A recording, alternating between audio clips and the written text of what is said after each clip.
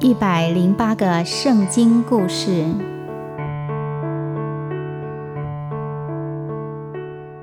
圣经里有许多好听的故事，让我们来说圣经故事。台湾说故事发展协会制作出版。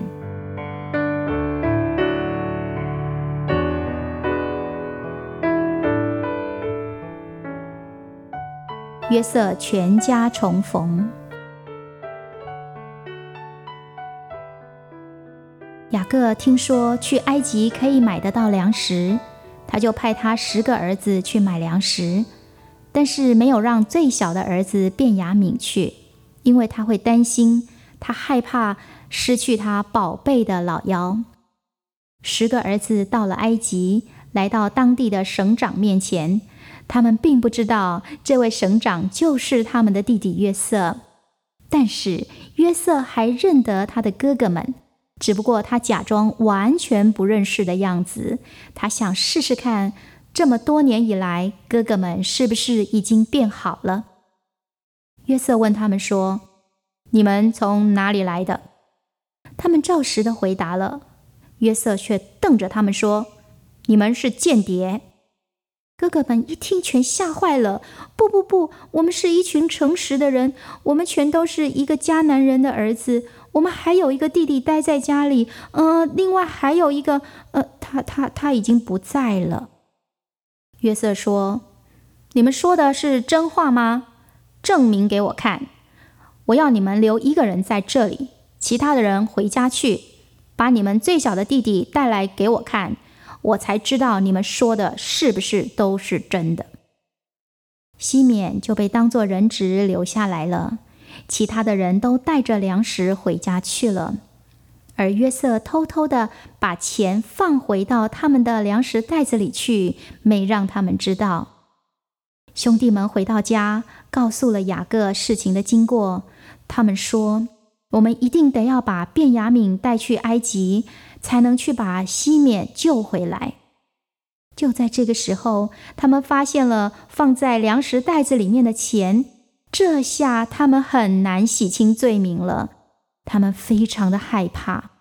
雅各说：“我不准你们把便雅悯从我身边带走，我已经失去了一个心爱的约瑟了，现在西缅也被监禁在埃及，我只剩下便雅悯了。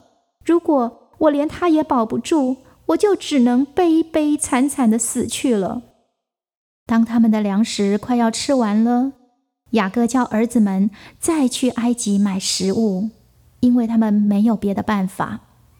犹大提醒父亲说，除非带着便雅悯一起去，否则他们一定买不到食物的。而他也对父亲保证，把便雅悯交给我，我负责让他安全地回到家，让我们去吧，我们真的需要食物。雅各勉强同意了，所以兄弟们就带着便雅悯一起去到埃及。为了偿还上次在袋子里发现的钱，这次他们带了双倍的费用。约瑟看到哥哥们又来了，就叫仆人把他们带到约瑟家里去，先大吃一顿。兄弟们想把上次在粮食袋子里的钱还给他们，但是仆人却说他们没有短少任何的账款呢。第二天早上，兄弟们被吩咐要回家去了，袋子已经都满满的装好了他们所需要的谷物，而约瑟叫仆人偷偷的在便雅悯的袋子里放了一个贵重的银杯。当他们出发走了一小段路，约瑟的仆人就追上他们说：“你们有人偷了我主人家里的银杯。”兄弟们吓坏了，他们说：“我们是绝对不会做这种事情的，不然你就搜查看看，如果在我们任何一个人身上发现了偷的东西，那个人就死了吧，我们剩下的人也一定会当你主人的奴隶。”每个人就大方地打开他们的袋子接受检查，然后就在便雅悯的袋子当中发现了银杯。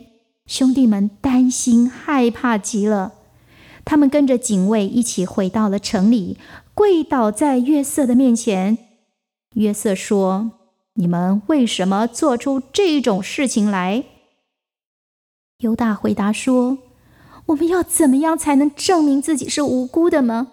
我们现在全都甘愿当你的奴隶了。”“不，那个有罪的人才需要做我的奴隶。你们其他人回去你们自己的家吧。”犹大说：“我答应过爸爸，保证便雅悯一定能够安全地回到家，请让我代替他吧。